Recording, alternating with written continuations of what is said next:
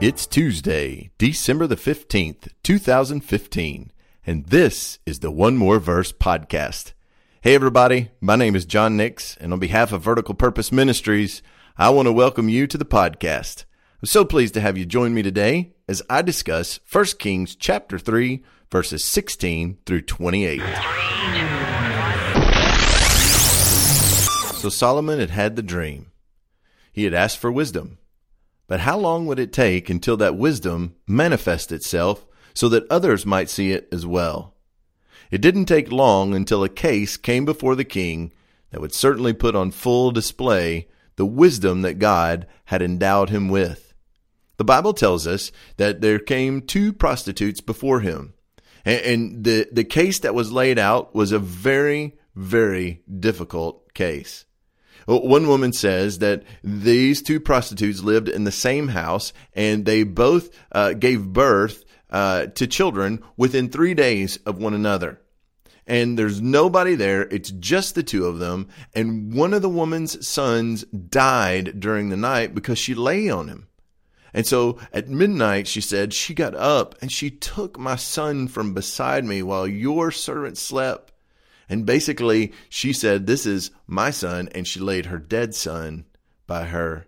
They woke up in the morning, and when she woke up, she recognized that the child was dead. But when she studied this child closely, she knew this was not her child. And so the other woman says, no, that's not true at all. The living child is mine. The dead child is yours. No. And they go back and forth and back and forth. Now, you can imagine this scene. There's nothing that will spark rage in a mama more than messing with their baby. And there's nothing more extreme than these circumstances. Solomon finds before him two women that are both prostitutes, so they're already not, these are marginalized women. There's no one in the house, so no one can give witness. Nobody can prove anything. They have perhaps passed through some of the other judges that tried to assess the case and make a judgment, and they couldn't handle it. And so now the king has these two angry women arguing with one another. Now, we have the benefit as we read this, knowing what is going on in the story, but Solomon is just hearing this.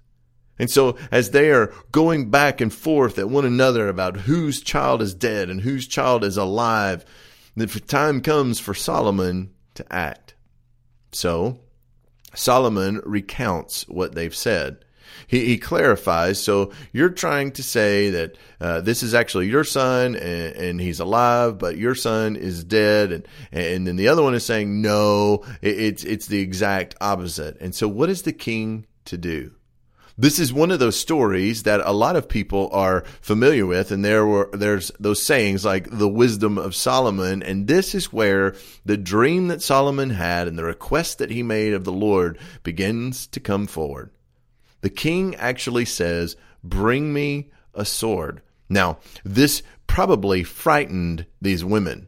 It's possible that the women thought, great, he's going to kill us and give the living child to someone else. Perhaps they just had no idea what to think, but they came for a hearing with the king to have this matter settled so that the case could be figured out and justice could be mediated. And the king doesn't go through any sort of normal judicial process. He orders people to bring him a sword. So you can have this picture of people in the court looking around going, okay, so I guess go get him a sword. And they go and they fetch a sword. They bring it to the king. Now, the king gives something that sounds absolutely just incredible to the ears. He says, I want you to just take the child that's alive and I want you just to divide him in two. Give half to one and half to the other. Now, the woman whose son was alive couldn't bear this. The Bible says that her heart yearned for her son, and immediately she pleads to the king, oh, my Lord, give her the living child. Please don't put him to death. But the other woman replies, oh, yeah, this is exactly what needs to happen. He's not going to be mine, so he's not going to be yours. You just go ahead and kill this child. And the wisdom makes manifest, for the king speaks up and says, give the living child to the first woman, for she is his mother. And all of Israel begins to hear. You can imagine the whispers from the court and the rumors as they begin to spread as the king has done a judgment that no one knew exactly what to do. And you can imagine as it grew when they said they were there and they were arguing. He asked for a sword, and we thought his solution was he's going to kill him. And these women, this one woman, she was just miserable. She was so angry and mean in the way you can just imagine the stories as they recounted them to their neighbor. And everybody just stood in awe of the king. But what they really recognized was this discernment and this wisdom was far beyond something that a mere man could come up with on his own. They knew that Solomon was the rightful ruler, and now they were beginning to see the evidence of grace. And whether or not Solomon had shared with anyone in his court about the promise that God had made him, we do not know. But what we do know is that the people were able to see through this judgment and by his life that God was with him. And they had a king that was wise, that was discerning, and that was able to find justice even in the most difficult of circumstances. All this points us to the fact that we have the wisest of kings. And in King Jesus, he is able to make all things right, and he is going to make all things right, and he's going to make all things new.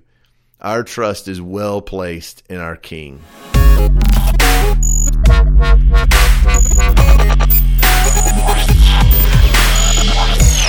Thanks for listening to the One More Verse podcast. If you need some more information about Vertical Purpose or One More Verse, visit johnnix.org. I'd love to hear from you, so find me on Twitter, Facebook, or Instagram using the handle TheJohnNix. And don't forget to download the Vertical Purpose app for additional resources. Thanks again, and join me tomorrow for the One More Verse podcast.